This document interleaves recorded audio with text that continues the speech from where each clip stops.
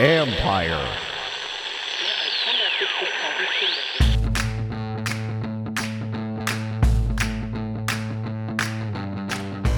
Hello and welcome to the live stream edition of my podcast. Appreciate you tuning in. And as you know, as I always tell you, do me a favor, subscribe to the John Conn Report wherever you get your podcasts. You're watching on YouTube, and of course you are joining me there right now. Do me a favor, hit that like button, hit that subscribe button. If you're watching or tuning in later, do the same for me. Do your boy a favor. Always much appreciated. Today, it's just me and you, folks. Going to get through as many questions as I can and hopefully provide a lot of good answers and good insight for you.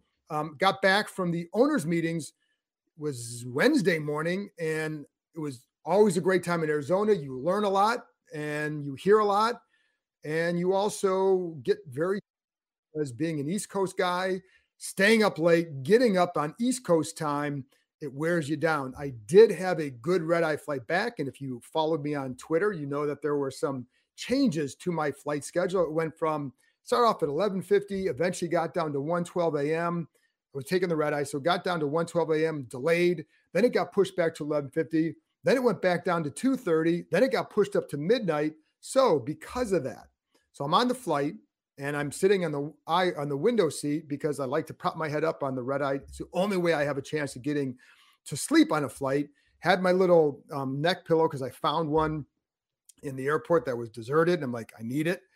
So a young lady and a young man sit in the same row with me. She is carrying a 2-month-old baby. I think I'm effed. I think I'm not going to get any sleep.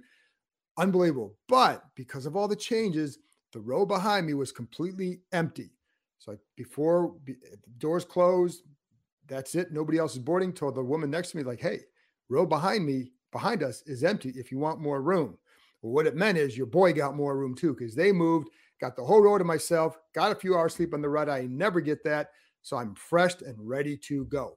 Anyway, before I get to your questions, just a couple other things. Not that you really care about my red eye, but now you know.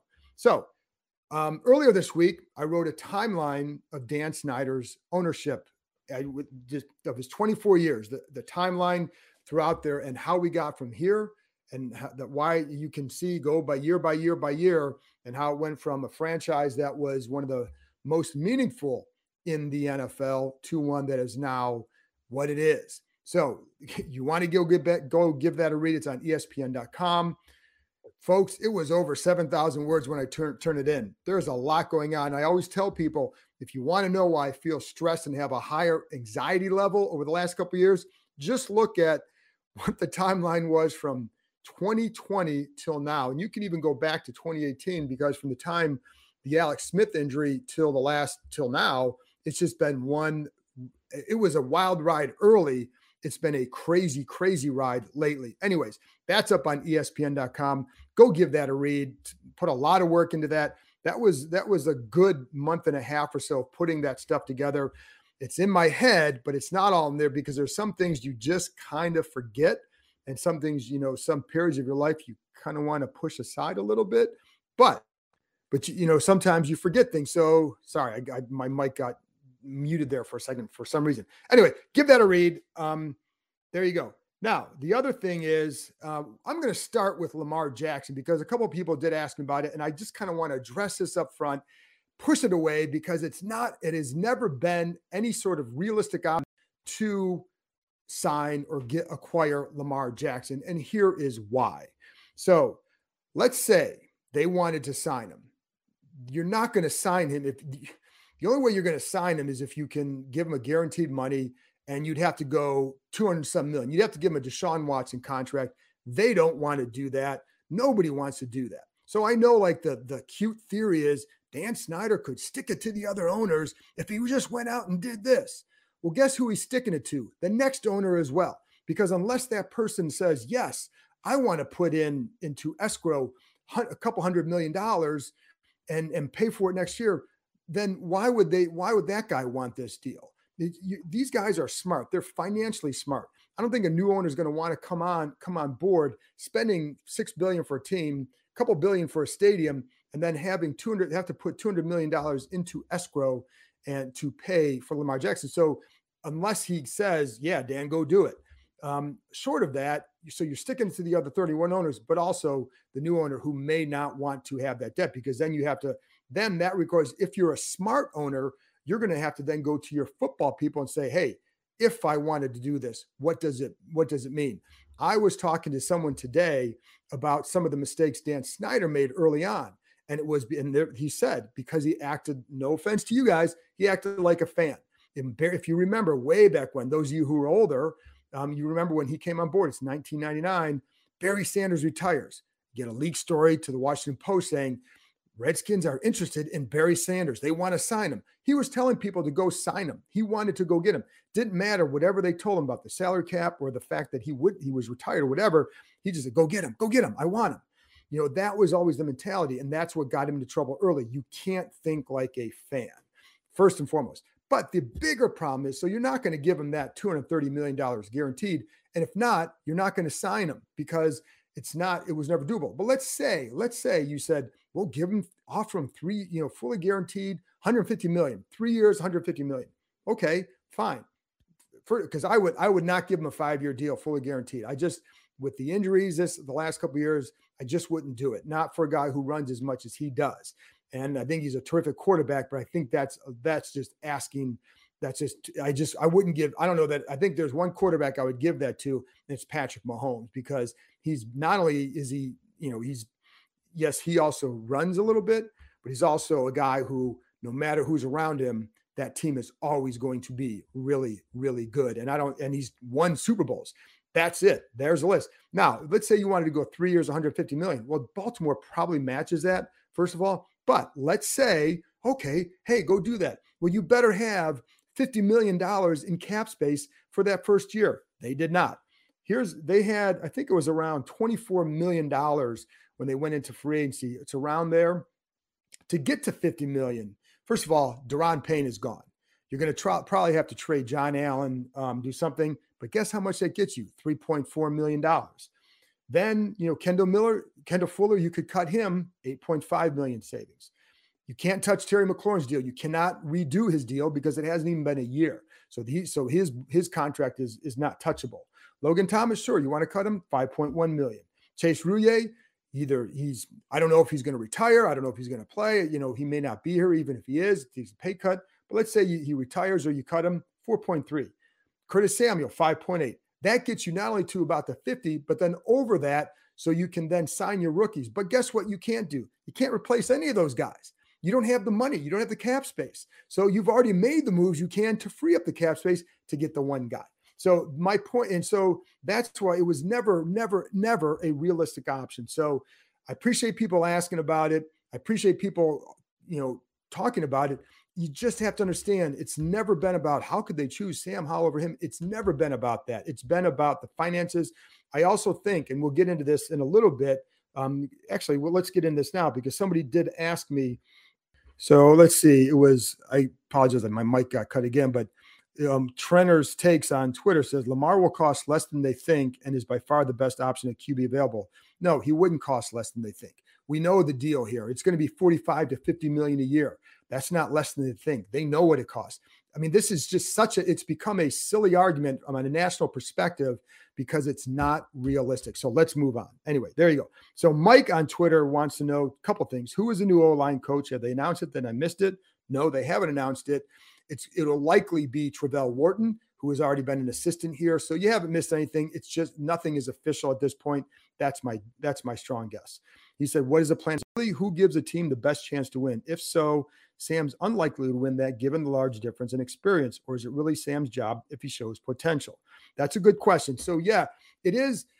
Clearly Jacoby Brissett is further along in terms of experience and all that. What it is, it's who's got what is Howell's growth, right? What can you see? Not just where he's at in May when you get to the OTAs or in mini camp or at the start of training camp. It's where can he get to in this offense and in this system based on the skills they know he has. So it'll be based on that and based on, not just on the experience level, but based on where can he get to. And they are pretty excited. I mean, I think what they like a lot about Howell is where he went from the spring workouts to the training camp, early in training camp, you could tell that he's not ready. You just saw it. By the end of training camp, it was like, he's improving.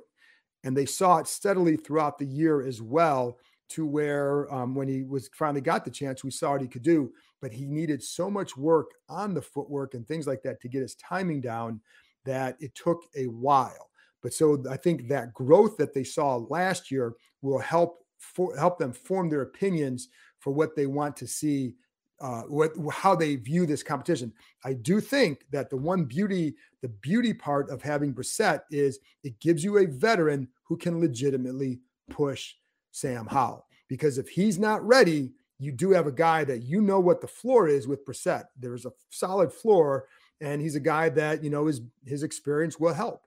So that's where it's going to really benefit Washington and Howell, having a guy like that around. But it will be based on not just where they're at right now. Like if it's like this right now, let's say Brissett's a little bit higher than Howell just based on the experience, but where can they get to? If it starts to go like this, well, then you're going to go with Howell because you want to see the growth. It's not going to be who's best right now. It's going to be who's going to be best by the end of September, into October, into November, etc. And I think so. That's why Howell goes in there with the job. But again, the competition between Brissett and Howell will be closer than it would have been with Heineke and Howell, because they know what Heineke's going to do. They know the ceiling in there. They feel like Howell is a better, more stronger version of Heineke. So it was never going to be a real competition if he had come back. But with Brissett, it's going to be a stronger competition for Howell. So there you go. Thank you for that question. So let's get to some of you guys here on the live stream chat. All right. So David wants to know, a few years ago, it seemed like our tight end group became so one-dimensional that there was talk that it was tipping off the type of plays we were running. Yet nowadays it seems that tight ends who are exceptional at one dimension are far more value than tight ends who are well-rounded. Why is this so? I don't know. David, I'm not sure I have a great answer for you. I think the tipping points are more so personnel in terms of like, how are you using a guy? When so-and-so comes to the game and you're going into two tight end sets, are you primarily running, or is this guy, when this guy comes to the game, is it passing? So I don't know that they're far.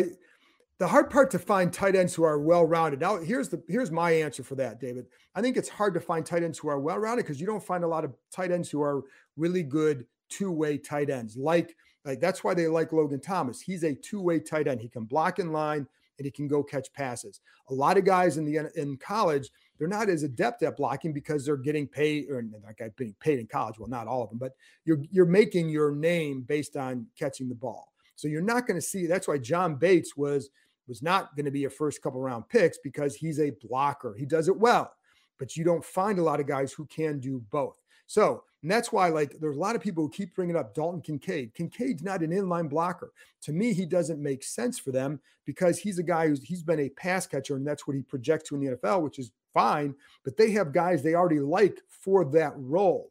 I would not take him in the first round simply because they already have some guys there who can do something similar. And, maybe he'd be better, but you can allocate your resources to making your team better by stocking another position, unless he somehow blew him away as far as he's by far the best guy on the board. I don't see that, but that's why I think it's hard to find those guys, David. I think that would be a lot of what that comes down to. Let's go to Rio Robinson. Once a winning bid is selected and the new owners are approved, what's the timetable of them getting in the building and starting the day-to-day? Honestly, I don't know. I know it would go pretty quick. I'm sure, my sense would be that as of right now, let's say they get approved in late May. I think you're going to go in there probably very soon thereafter and start the day-to-day process. But there's going to be so much they have to do that my guess would be you're going to keep everything in place. For the most part, they have some senior executive spots to fill, which is why one of the things, their CFO left at some point in the season, they haven't replaced him. So that's going to be something a new owner is going to do right away. I know that's not about him getting in the building, but they're going to start doing things right away. But as far as when in the building, it's hard to really say. So, we'll see at that time. The Farbot, I keep seeing Washington being favored to take Bijan at 16. Seems ridiculous to me. I don't know who's favoring that, because I don't see that happening, so I wouldn't worry about that. I don't think that would not be the best use of that draft. And I like Bijan Robinson, but you just got a guy last year in Brian Robinson that you like a lot, and you feel like you can build around him. He got better. I think had he not been shot and cost him essentially half a year, because you miss 4 games and then you take several games to get back. And then he was very strong in the second part of the year. You beef up that line, it's going to make him better. What I liked about Brian Robinson is that you could see the improvement. You could see him hitting the outside even a little bit quicker, because I think he was more decisive. So I don't know why you would go that route. That just doesn't make sense. There are so many other areas that they can address, or a few other areas that you can address to that. So, all right, Pedro Smith, most likely targeted position at 16. So let's stay with the draft right here. Offensive line. I think the offensive line is the most likely targeted position. Doesn't mean that's where they're going to go, because the right guys still have to be there. There have been years where someone's like, well, this guy was there and this guy was there. And it's like, well, they don't like him. Not everybody likes everybody. Just because somebody has on their big board, whether it's Todd McShay or Mel Kiper, God bless them. I love those guys. By the way, Mel is one of the best guys. I love dealing with Mel. You would think for as popular and as busy as he is, he wouldn't be as giving as he is, and he really is. So anyways, just a little aside there. But all those guys, just because they have, here are my top 5 tackles, right? And if you go boom, boom, boom, well, I have this guy with the first round grade projected. Hey, Washington should take him. Well, they may not like him. So just because you see that doesn't mean they like him the same. But I will say, like, to me, offensive line is where you're going to go, all things being equal. And then I think after that, I would look at, corner. And somebody even asked me, and I'm going to find out who it was on Twitter asking me about this. Let's see if I can find it, folks. And it was basically about would there be a surprise position that would be addressed at, actually, it was a surprise position there. I think if you want a surprise position, I would look at an edge guy, or a pass rusher of some sort, whether it's a defensive end or something like that. I don't know that someone's going to be there for them at that point. And I'm not looking at like guys like Nolan Smith. To me, I don't know that you would take him there. It's not necessarily their defensive end size. That's the size of the guys they like as situational guys, but not as a starting defensive end. But I would look at a defensive lineman at some point, not a defensive end, just because those contracts with Montez Sweat and Chase Young, I don't know that it makes sense to pay all 4 of your defensive linemen that kind of money. I would want to get someone else in there and just have that available. And listen, if not, they would be part of the rotation. So just like when they got Fedarian Mathis in the second round last year, the guy was going to be part of their rotation. So you need a deep rotation along the defensive front. And you don't have to do it. I'm just saying, like, if somebody was there that they really like, who's an edge guy and he's tops on their board, I could see them doing it. Okay. I'm not saying they will. I'm just saying that because I do think that it's something, then you don't have to pay all those guys, and you have to start looking at defensive ends almost as mini quarterbacks in terms of the effect on the cap. And, are you going to want to pay Montez Sweat and Chase Young both over $20 million a year while you're doing the same for your tackles? I just think that's a lot to ask. And they seem to think you can. I'm not sure I fully buy into that. So I think, anyways, so there you go. But that's why I say that. But Pedro, going back to your question, to me, it's offensive line. It starts there. I think corner would be interesting there as well. I do think you can get a corner after the first round. So I think there's good value at that position after the first round. So that's why I think I would wait there. Now, there are some corners I really like, but I could see them waiting just because there is really good depth in that area. Did you know the largest ropes course and zipline park in the country is right here in the DMV? Located in the heart of Montgomery County, the Adventure Park at Sandy Spring combines climbing and ziplining to create an aerial obstacle course unlike any other. With challenges anywhere from 10 to 75 feet in the air, there is something for all skill levels. Looking for some family time or the perfect date night before football season starts? You can even climb and zip line under the stars. Would you rather keep your feet on the ground? Give axe throwing a try. With their projector systems, you can throw at traditional targets, play tic-tac-toe, Connect Four, or even hunt zombies. Listeners of this show can get $5 off any ticket by entering the code KEIM23DC at checkout. That's KEIM, K-E-I-M 23DC. So there you have it, folks. Climbing, ziplining, axes, food, and bonfires right in your backyard. The weather is warming up, so it's the perfect time to head outside and join the adventure at www.theadventurepark.com. That's www.theadventurepark.com and enter promo code KEIM23DC. Devin Rhodes, will the national media, ESPN, dude, I am ESPN, so pipe down. Will the national media stop being ridiculously critical of all things Commanders once new it's over, or do you think that continues regardless?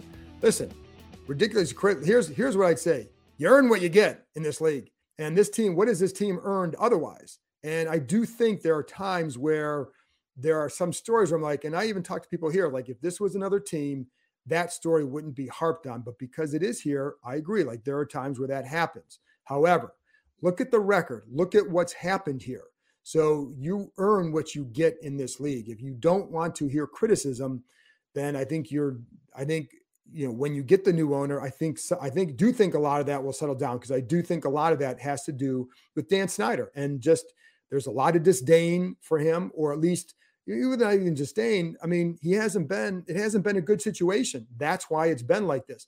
I understand for fans, it's very hard, and I don't blame you. You don't want to hear that. I think that's why I'm happy for you guys after this new ownership goes through, because hopefully a lot of that will end for you, because it's just, it's nonstop. And I get it. It wears you down, and it makes it hard to be a fan. It's one thing if you're losing.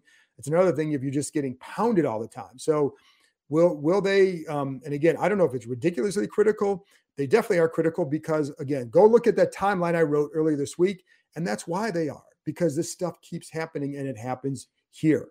Again, I will agree, though, there are times where I look at it, it's like, it's just, that seems to be a silly criticism and maybe low hanging fruit. So if that makes sense to you, there you go. Rashard Collins wants to know, could we draft a top tackle and move Wiley to left guard? No. No. If you draft a top tackle, and the guy you'd have to watch is Charles Leno. They like Wiley at right tackle. I think the other spot he would have played would be right guard.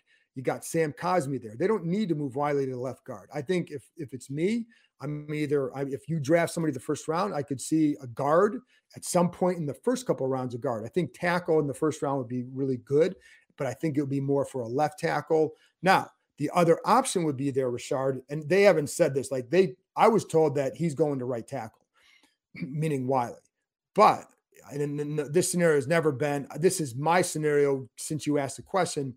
If you went like that, and if you say, you know what, this guy's not quite ready to be a left tackle, well, you could put Wiley to right guard and then maybe move Cosmi to left guard. I don't know that you want to do all that, but I think you'd be more likely to draft somebody for that spot. And the one thing that Rivera did talk about at the breakfast the other day was left guard, and he brought up Sadiq Charles and then Chris Paul. They really like Sadiq Charles, except that he can't stay healthy. So if that, I don't know how he's the only way you can change that is by staying healthy. But they feel like he's very explosive, and you see it. Like when he plays and he starts playing consistently, he looks good. Then he gets hurt. And I think Chris Paul, I still think he's a bit on the raw side. So I'm not sure he's going to be quite ready to take over a starting left guard spot. That's why I would look for someone. I'm looking for the best lineman if they're there. And I'm a big best player available guy. But if you can get a really good lineman there with that first pick, or, and somebody asked me earlier, would I take 3 linemen in the first 3 picks? No, I wouldn't. But if you took 2, it wouldn't bother me at all. But I do think you have other positions that you also want to address. And that would be one of them. All right. Maine wants to know, why seriously, John, did they hesitate on starting Howell in the meaningless last game to then singing his potential? Did that one game swing their opinion of him that much? And that's a good question, Maine. And I'm glad you asked that. So here's what happened. Before that, going into that game, they wanted to play Howell. What they wanted, again, you can criticize the thinking behind it, but the initial thinking was, reduce some of the pressure on him. I think that honestly, I think they overthought it. I think they definitely overthought. They should have just said, we're going to start Howell. I think they wanted to limit some of the pressure or hype around him. I think they overthought it. So, but that's why they were going to start Heineke and not Howell, but they were going to always put him in the game because they did like I know Rivera, because has said this, he liked what he was seeing leading up to that. So it wasn't about them not thinking he was ready and then suddenly thinking he's ready. But, so I think, but they wanted to give Heineke another start with that. Again, I think they overthought it. As far as did that one game swing their opinion that much? Well, it was kind of what I was saying earlier with Howell. I think they liked what they saw. Keep in mind, it's the same thing I would tell people when a quarterback gets benched, for example, and the fans will say like, oh, but he only got 15 passes in this game. How can you tell? Because they're in the room with him. They're on the practice field with him. They know what he knows and doesn't know. They are in the meeting. They're watching him diagram plays or whatever. And if he can't get things in there, then what you saw is a result of all that work behind the scenes that they see. We don't see it. They see it. So I'd say the reverse is true in Howell's case. The stuff that I would hear, I think what really started to get for Rivera, because Rivera started wanting to see him several weeks, a month or so, maybe it was even into like early November. He wanted to start seeing Howell in mop-up duty because I think he was starting to see some things in practice that kind of opened his eyes a little bit, but it wasn't enough. I think, to be honest, I think if he had gotten in some of the games earlier in backup duty, you're not going to start him. They were in the playoff race. They're winning with Heineke. Weren't going to play him. But if he had gotten some snaps in those cases, it may have changed some things in that last couple of weeks. But so I don't think it was just that one game, but that one game did reveal some things that held true based off what they saw in practice. For example, some of the decision-making or understanding why what maybe a decision he should have made without the coaches telling him. That was a big key too. So in practice, there were a couple of times where he'd come off, he'd know in practice after plays like, oh, I should have done this before the coaches would tell him. That's a sign of growth. He did the same thing in the game. So in a faster setting, he was seeing things at the right pace, and it helped them believe that, hey, this kid is ready. The other thing is, and this is what you don't know until you get in a game, it's that quick decision-making. I think what they also saw, because you hear this, I've heard this time and again, some of those throws to Jahan Dotson that allowed him to get the yards after the catch. That was a big deal too. So I think it was a lot leading up to it. And then that game did help say that, you know what, this kid is on pace to where we thought he would be. And I always go back to the fact that they liked him before the draft. And, and I'm going to go back to some of the quarterback talk and going to last year. And like, this kind of feeds into roster building and all that. So last year, the quarterback choices they came down to, they tried to get Russell. Pretty sure they went after Kyler Murray as well. Obviously, they didn't get Russell. Kyler wasn't available. They didn't want the deal. So then it came down, and then they went after Wentz and got him. They checked on a lot of other guys. Another option for them was, and this is one thing that, I would say there were definitely people who felt like this is the way they were going to go, which is sign Mitch Trubisky and then pursue a quarterback in the draft. And then you have Taylor Heineke. That quarterback would have been Sam Howell. So I think, so my point is they do like him. And I was told they would have targeted him had they not traded for Wentz. Had they done that, they would certainly be further ahead with some of their roster building right now, because you would have been able to either keep some guys or sign some other guys on that offensive line. You wouldn't have had to gone to the bargain basement for Turner and Andrew Norwell. And, there you go. But anyway, so it wasn't just the last game, it was everything they saw up to it. And it probably, I'll be honest, Maine, I think the last game confirmed what they had been seeing. So that's probably a better way to doing that. All right. Mike Stewart said, you mentioned in a recent podcast, as far as the new stadiums for possibilities, maybe 2 locations in Maryland. Do you know which 2? Well, one would be in Landover, right by where they're at. And I think one would be over near the MGM site and somewhere in that vicinity. So that would be what I saw. That's what I would say, Mike. All right. Carbon Sim, no one saw Dotson on our list last year. Are they being more obvious this year? Or are we missing someone? Well, guess who did? I'll tell you what, Carbon, not to toot my horn or pat myself on the back. I don't like doing that. not this time. But I did know that he was one of the 4 guys they liked. What I didn't know is where on the list was he. And so when they traded down, my first thought was they're going to get Dotson because I knew they liked him, and I didn't think they would take him at 11, and they didn't because they didn't take him there. But there were some other receivers I know they liked. Those Ohio State guys. I know if Drake London had been at 11, they're not trading. They're taking Drake London. But I knew that they liked Dotson. But I didn't, and I knew once they traded, I thought they're going to get Jahan Dotson. So that's just to say that, that I wasn't shocked by that. So are they being more obvious this year? Or are we missing someone?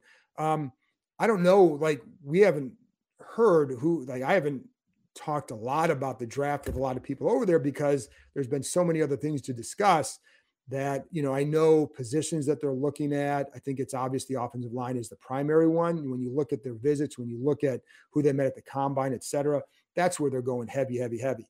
But as far as names go, I wouldn't look too much at like what those mock drafts do. That's not always indicative. It's usually just guys kind of guessing, filling in holes, almost more so saying, we know Washington needs an offensive lineman. Here's a guy that we like to put for them. So it doesn't mean that's who necessarily they're looking at. But so I don't know that there's someone in particular you're talking about, but I think we'll learn more over the next few weeks. All right. Dwayne Pena says, sale aside, how do you feel about the team overall heading into this next season? I think they're better than what they were at the end of last season. I think the hard part is I think the NFC East is still really good. So have they done enough? Everything to me comes down to Sam Howell. So I feel like there's a lot that I like about their roster. It just comes down to the quarterback. And I still want to see what else do they do on that offensive line. They need a little bit more help at linebacker. And, they need another running back. You could use, to me, I'd get another cornerback in there. But another linebacker is a definite. I think cornerback I would, and again a couple offensive linemen, and then I'd probably go edge at some defensive end somewhere in this draft. And I think that but I feel pretty good. But do you feel good enough to say they could make a big leap? It just all depends on Sam Howell. And I think it's my concern is for them is you're bringing in a new offensive coordinator who I think Bieniemy is going to be good for their offensive culture. I think, and by that I mean just the urgency that he coaches with, I think will be good for this organization. And I think that'll help, but he's installing a new offense. That takes time. You have a new quarterbacks coach. I've heard good things about him. Still new. So you got to develop those relationships. And it doesn't mean that he can't. It's all new. You're going to have a new O-line coach. Although again, I said it's probably going to be Travell Wharton, who has already been here. But you're installing another offense with a quarterback who has thrown 19 passes. There's a leap of faith to think it's going to be humming right away. I think it's a big leap of faith, but can he play well? Yes, I do think he can. When? I don't know. So I think I like what they're doing. I kind of wish this had looked like this in year 2 or year 3. And because then you could, but going into year 4 with the new owner, are they going to get the time that they'll need to make it work? Because this is really designed for a long-term situation versus anything else. Let's see. I'm going to go to Twitter now for real quick. All right. Well, this is another one. Somebody wants to know, is there any rumbling of news out there as to Bezos finally putting in a proposal to buy the Commanders? No, there isn't. Will he? I don't know, but there's nothing in there yet. All right. Jacoby wants to know, I think it's Jacoby, is a sneaky QB grab in round 1 at all realistic? I don't know that it's at all realistic. I think that's for Rivera to say that you can't listen. This franchise hasn't had a long-term franchise quarterback for decades, man. And, and even if you want to say Kirk Cousins was a solid quarterback, he wasn't great, but he was at least, in that midsection, and that's 2017. So Rivera started 8 quarterbacks in his 3 years. That's a lot. So you cannot say mission accomplished after where we're at in the situation with Howell. However, I do know they like him. But if let's say you have a chance to get some quarterback that's like, oh my gosh, I didn't know he would be there. Well, okay, but short of that, I don't see it. No, but we'll see. All right, Maddie Suzuki. This is going in my wheelhouse, and this is how you have to get. If you want to get some of these questions, you want to get definitely answered. Here you go. Maddie Suzuki says, "What's your favorite wing rub / sauce recipe?" Well, I think it's my kid's favorite recipe. Is I think the garlic parmesan wings, and it's always when I do it, it's indirect heat on the grill. I have a smoker, but I think the wings become more crispy with indirect heat on my grill. So I just put a little salt and pepper on them, grill them, and then you have the garlic parmesan sauce ready to go for when you take them out. But when I take them off the grill, it's about an hour and a half or so, and take them off, I'm going to put them in the air fryer for about 5 minutes to get them even more crispy. Then I'm putting the garlic parmesan on there. I also have a southern rub, which has, just a basic southern rub that I like to cook them in, and those always come out well. But I think that what I like that I've done lately is finishing them in the air fryer for a few minutes and crisp them up even more. It gives them a different texture. I had my youngest son's friend from college was visiting him in January, and I made some wings for him. And he said those were the best wings he's ever tasted. And my son told me a week ago that he was still talking about those wings. So good question, Matt. I appreciate that one. And then Tim Meek wanted to know, and I got to give Tim a shout out because that dude goes all over the place. And he wanted to know, what did he want to know? I think it was if I could interview anybody in particular, who would it be? Anyways, that's basically what he asked is who would I want to interview? Is there one person? I don't think there's any one person that I would say I want to interview that person. And I wish I had thought about it a little bit more. I would say what I like doing is interviewing people who are at the highest levels of the profession. I'd love to talk to like a guy like a Bruce Springsteen, a Tom Hanks, people who are at a certain level, Tom Brady, guys who have achieved certain things to, just because. I will say though, to me, one of the things I like doing is listening to podcasts where it doesn't always have to be a famous person that you talk to who is supremely interesting. I've heard interviews with George Clooney. I think he's interesting as hell because he's a good talker. But I would, you could talk to somebody who's just an ordinary person who found themselves in an extraordinary situation. I'd love to talk to them. What was that like? So there's any one person that I would want to interview. I think there's a lot, and I think there's a lot of people at a certain level. And that's one of the things I love about this job is you get a chance to talk to people who are at the highest level of their profession. How did they get there? What did they do to get to, and what did they do that maybe others didn't do? Jeremy Reeves, love talking to Jeremy Reeves not because he's not a great player in the sense of a Brady or anything like that. But man, what that guy has done to get to this point, that's why those people had tears in their eyes when he made the Pro Bowl last year, when they told him about it, because just because, and because of what he went through. And, he went through and he saved all the letters that told him he was being cut because he wanted them as motivation. He still has them. I think that's cool as hell. But I love talking to guys like that because you know what it meant for them to be in that spot. And, I think like, what's that like, right? What is that like to go through that? Why did you keep going? He's a small guy, folks, but he kept going, he kept going because that little drug, he kept sticking around. You couldn't, they couldn't quite put him away. That gave him a chance to say, listen, if I just keep working, you can do it. But I love talking to guys like that because, that's it. All right. And this is for my background. Metaphor says your helmet wall display is 6x5. You're right. Good observation. The two teams are on the top. So there you go. And one of them is Washington and then the Browns, because that's where I'm from. For no other reason than I put them up there. And I think my son did that. So, there you go. Joshua Yedu says, I think Wiley should be at right guard and put Sam Cosmi at right tackle. Well, guess what? The coaches disagree. So there you go. He wasn't awful at right tackle. Late in the year, he was better. I know there were some issues, but I'm just telling you, maybe that's how it ends up. But right now, it's not how it's going to go. And I think keep in mind, like everybody wanted Eric Bieniemy. Well, that's Bieniemy's guy. Like he gave him the ringing endorsement to come here, and so I think that's why they're going to put him there for at least to start. And I don't think, like, the one thing Cosme made clear is he did not want to switch around. So if you put him in a position, you're going to keep him there. And that's what they're going to do. Like, they don't want to say, okay, we're going to start you here. And now in mid-August, like, you know what, we got to put you back over here. I think if I'm Cosme, like, no, dude, I'm here. But I think, that's just something to, that's how I feel. But yeah, so sorry, Josh, you're going to lose that one. Corey Coleman says, I don't hear much about Cole Turner. What does the coaching staff think of his potential? I hear mostly about Thomas and Rogers. Keep in mind, like, they loved the hell out of Cole Turner in the spring and early summer before he got hurt.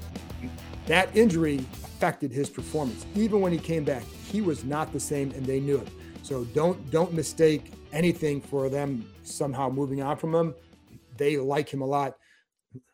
They were, I'm telling, like, those people were giddy about him in the spring and early summer because what he was showing. So I don't think anything has changed with him at all. And I don't know, if you hear mostly about Thomas, usually it's going to be about what's he going to do with his contract? Is it going to be restructured?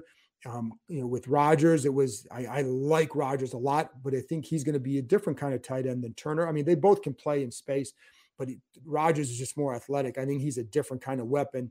And I think the other thing is, one thing I keep hearing, you bring up a tight end to somebody over there, and it's like, got to use him more. Didn't use him enough. Didn't involve him enough.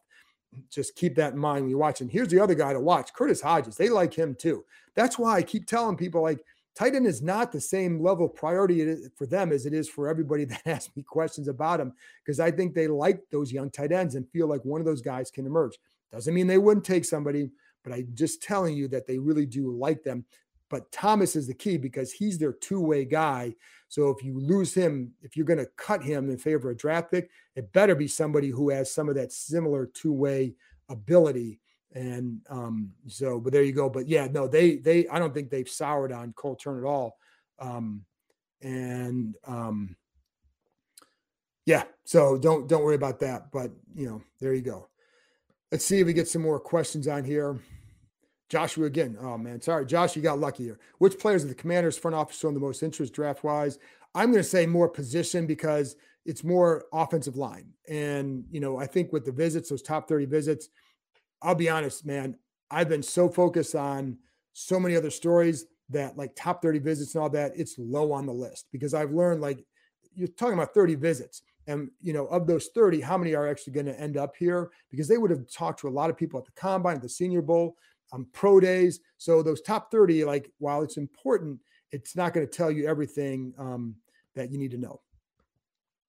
Jason Jones, I believe Curtis Samuels is a rare talent that opens up the offense. It was really good this past year. How good can he be in this year? I think he can be pretty good. Here's the thing, like, everyone wants to get more talent around him. And I would agree. You always want more talent, but they're not going to want to throw the ball 40 times a game. And I think the beauty of Samuel is you can use him in both the run game and the pass game. So I think you could, and I know that he was, I would say he was a little disappointed how he was used down the stretch, but I think some of that too came because Jahan Dotson was back. That kid's going to be really good. Somebody asked me if I think both he and McLaurin could get over 1,000 yards. I think they both have. I certainly think that Dotson has that potential. Yes. Would they do it? Well, I don't know, because then again, how much are you throwing the ball? And the beauty of what this offense should be is that you're going to have more targets available than just those two. So I don't know, if they both don't get to 1,000, I would put my money on Terry. I think one of them will. But if Dotson doesn't, I think you have to look at, well, why not? Well, it's probably because other guys are pretty good too. Samuel is very good. I think you could see, how does Brian Robinson grow in the pass game? Does that make him a little bit better? What about Gibson's role there? And then again, the tight ends. And this is why I go back to, with the drafting of a tight end at 16, I don't see them as being that kind of guy with the talent you have right now, where you'd say in using a 16th pick on that guy would be what you'd want to do. I do think Curtis can be very good. And, I'll be curious to see how they use him, because you're going to, again, you have to involve Jahan Dotson. That kid is really good. I don't gush like this about just any old rookie, but what I saw from him, his key will be staying healthy. But man, that kid's got the ability to make some guys miss in space. And I think in this offense, he might get more chances to run after the catch. But yeah, I think I think he's a good weapon for them. Robert Parrish wants to know, and I'm not going to make a Celtics comment. Well, I guess I just did. Do you feel, and I'm sure Robert's heard that a lot. Sorry, Robert. Do you feel that this is a prove-it year for Chase Young, or is a fifth-year option more probable? It is a prove-it year for Chase Young. Yes. And, I know they're going to say it's about the health, and I do think that's part of it. They want to make sure where the knee is at. But let's be real, folks. Like, they want to see a commitment from him too. I think they want to see him here working in the offseason. And I think because they want him around their people as well. So I think they want to see, is the commitment there to the team? And, then you have to go out and do it. So yeah. Now, is the fifth-year option certainly a possibility? Yeah, of course it is. But I do think it's a prove-it year for Chase Young. Carnes Helton says, what's up? Do you think they like Nolan Smith and all these visits as a smokescreen? Thanks. What I would say, and again, same thing what I was saying earlier, I think it's more what they would want. I do know that pass rusher is something else they'd like to add. And that's his game. But, I think it depends on what role you would see. It's not just defensive end, it's pass rusher. So, I think that's something that they would target. So, we'll see with that. Let's get a couple more on Twitter. I got a couple more minutes here because I'm going long. I'm going to end up doing a podcast that Ben Standig would be proud of because it'll be a longer one. Shout out, Ben. Let's see. What else we got here on Twitter? Oh, and more Nolan Smith. Everyone talks about moving back, but any chance this regime looks into trading up for one of the bigger corners or O-line? I don't see him trade. I think they would definitely like to trade back. And I think the reason is, like, this draft, the value to me is like a little bit later in the first round, in the second round. It's not a deep draft as far as like when you get to the later rounds. I don't think you're going to get the kind of talent you did, even last year or the year before.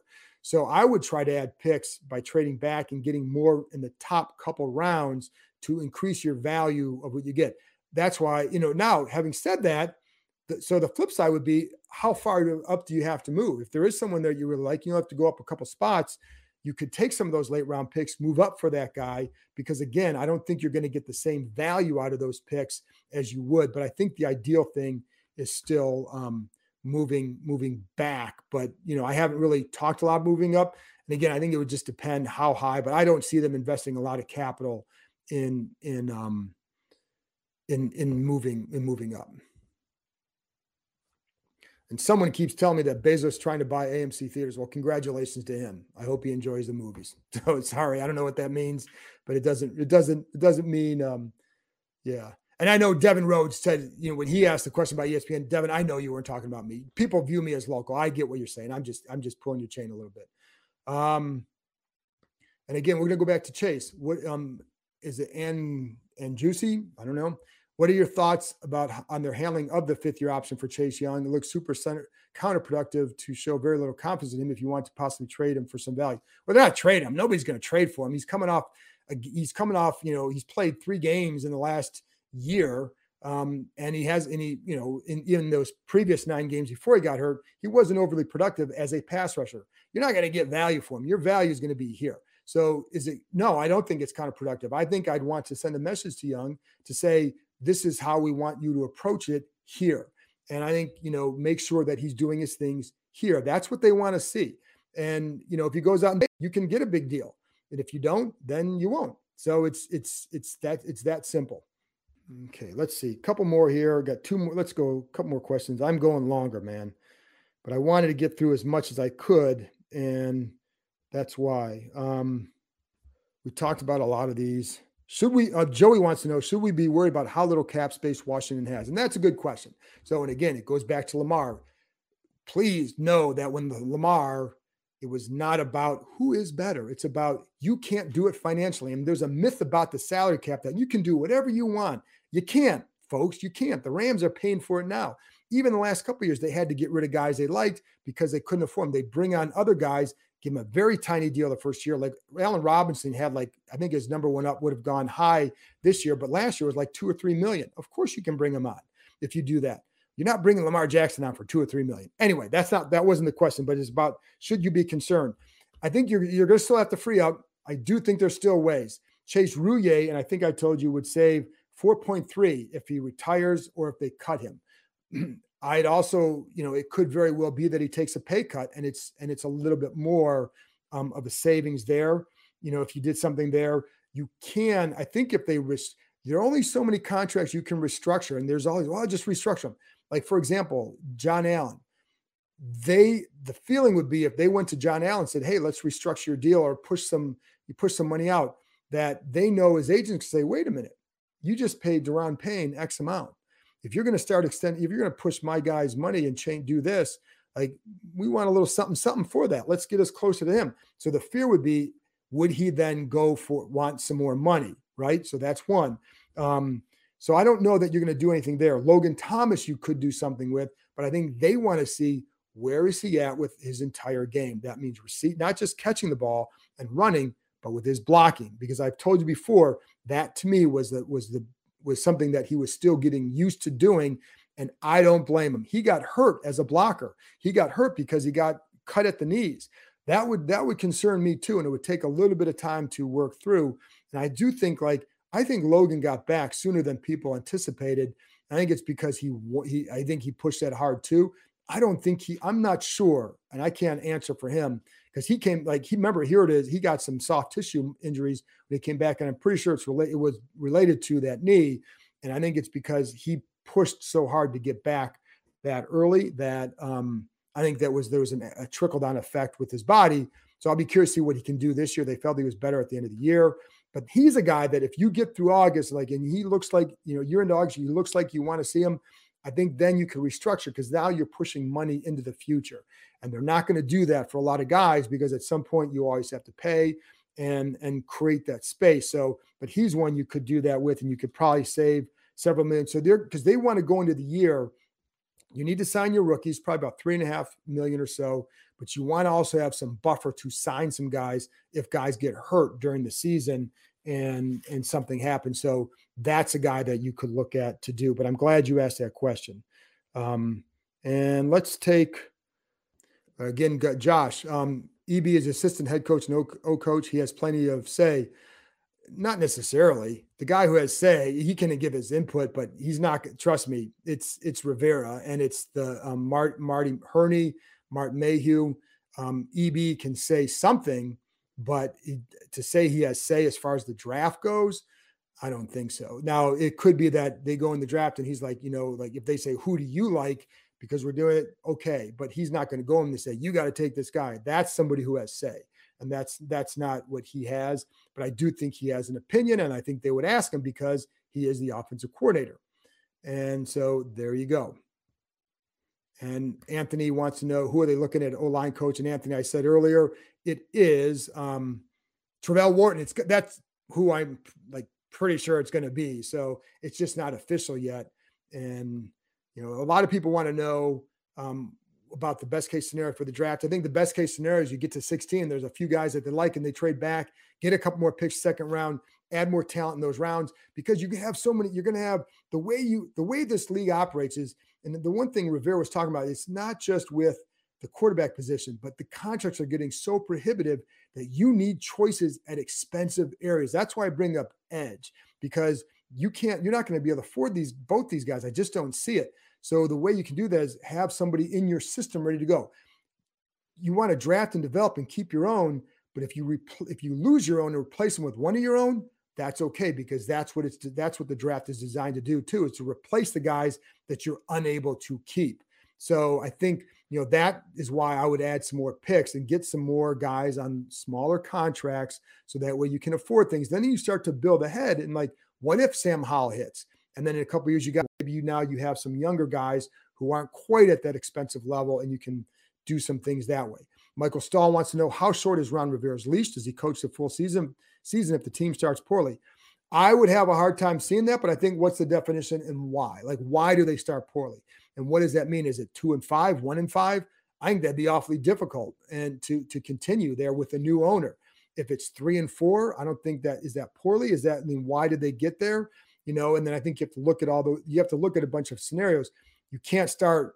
I think they need a better start than what they've had the first couple of years, to be honest. But without knowing who the owner is, I think it's really hard to say that for sure. Here's another. I said one more, but I'm going. Everett Ricks wants to know, hey, John, will Washington grab a running back in free agency? I think the guy to watch is Jerick McKinnon, still out there. And he's a guy that Bieniemy likes. He's evolved into a good third down back in Kansas City. To me, it's kind of one of those situations where, depending on what you do in the draft, that's when you go back to guys like that. And I think because there's also going to be guys cut after the draft. These guys will end up cutting people after the draft. Like Andrew Norwell's another guy that you could move and save a little bit of money with as well. And I think that is something that probably will happen based on what Rivera said at the owners' meetings. So, but I bring that up because, I think teams wait to see, what did you do in the draft? What do you still need? So a couple of days after the draft, you could see a guy like McKinnon here if they don't get another running back in the draft. And I think that's a good one to look at as well. Let's see. All right. I'm going to keep going for a minute. All right. This keeps coming up. Dante Payne. Do you think we'll change the name to the Red Wolves? No. How do you like that? Here's the problem with the name change. And I brought this up before because it's not realistic. Like, the league doesn't want to go through another name change in Washington. And just because fans like it, I know there are issues with trademarks and the expense of it is just different. And, at this point, like, to change the name to anything else, the millions of dollars it would cause, it's not just, they can market it and the fans would love it. Well, not every fan that I heard from loved the Red Wolves. So what happens? Like, what percentage do you have to get with the fan base liking a name before you say enough's enough? Do you have to keep changing every couple of years until you're like, I love that one? I will say I'm not a big, the Commanders, it's not sticking. We all know that. It hasn't worked yet. I think I'll be curious to see what happens if they start winning. Does it get more popular? I don't know. I think it's a tough name for fans. I get that. But I don't see a new owner coming in saying right away, you're going to do that. I think there's so many hurdles to do. And I asked somebody here about that, and they just said no. And somebody who was involved in the process, like, it's so expensive to do it. And I have a hard time believing the NFL would say, yeah, hey, you went from football team to Commanders to Red Wolves. Like, yeah, no, sure, no problem. Because what's going to happen what if people still complain? Let's say they can't do Red Wolves for the same reason they didn't do it this time, which it could very well be because of trademark stuff. And I know one of the fears was, could you then brand it your own? And I think, could you make it your own? I think that's what they're looking for. Now, would a new owner feel the same way? But just keep in mind, like, if let's say Bezos comes in, just because he has billions of dollars doesn't mean he just says, I'm just going to throw it away and, spend 20 some million just to change it again. I don't know, and again, winning is the best cure here, more so than the name. And if they ever won, I think people would just say, okay, I don't like the name, but at least they're winning. But no, Dante, I don't think they're going to do that. So, but again, I don't know who the owner is, so we'll see. And for John, you saying John Harrell on here saying they couldn't get the trademarks. I think they could have. It's just that it would have been really, really expensive, and there would have been a fight for it. It's just, was explained to me by some trademark attorneys and patent attorneys and all that it would have been a little bit harder. And then again, for these guys, I know they would have to just the designs. If you want to design, you say, we can't use this design because it looks too close to like the Timberwolves, for example, or it looks too close to this team, that it makes it a little bit more complicated. But again, what if not everybody loved that name? So what if they didn't want that and other fans don't? Like, again, at what point do you say, you just have to accept the name? The Wizards name sucks too. I don't know. This is not a good town for names right now. So like the Nats name, Capitals is good too. Joshua, you're right. Joshua said he's sick of hearing about Lamar. Yeah, I get you. Anyway, all right. Now it is 1 hour, and I think, folks, I'm answered out. The mailman has done a few routes today. I appreciate everybody's. I hope you feel like I got to enough of the answers to let you know what's going on. And, we'll do this again. Trust me, we'll do this again probably before the draft. And, some of that will depend on when does a new owner get announced. And, but I would like to do another one of these before the draft, just to kind of give you guys some more opinions about what I have learned, because I'm just now going to start getting into that draft process. I'm telling you, folks, it's just been too busy for me to look too hard at the draft when all this other stuff is going on. This is now the time where I think I can start getting into that. Until a new guy is named, then we'll have other stuff to do. But so I think in a few weeks, look for another one of these live streams. And I appreciate you tuning in. Always appreciate you listening. I will be back with another episode, a taped episode for Sunday night / Monday. I'll be talking to Michael Phillips of the Richmond Times-Dispatch. Going to go over a lot of topics and just kind of where he thinks things are at in this whole process, where they're at in the offseason, et cetera, et cetera, et cetera. Thanks for tuning in. Talk to you next time.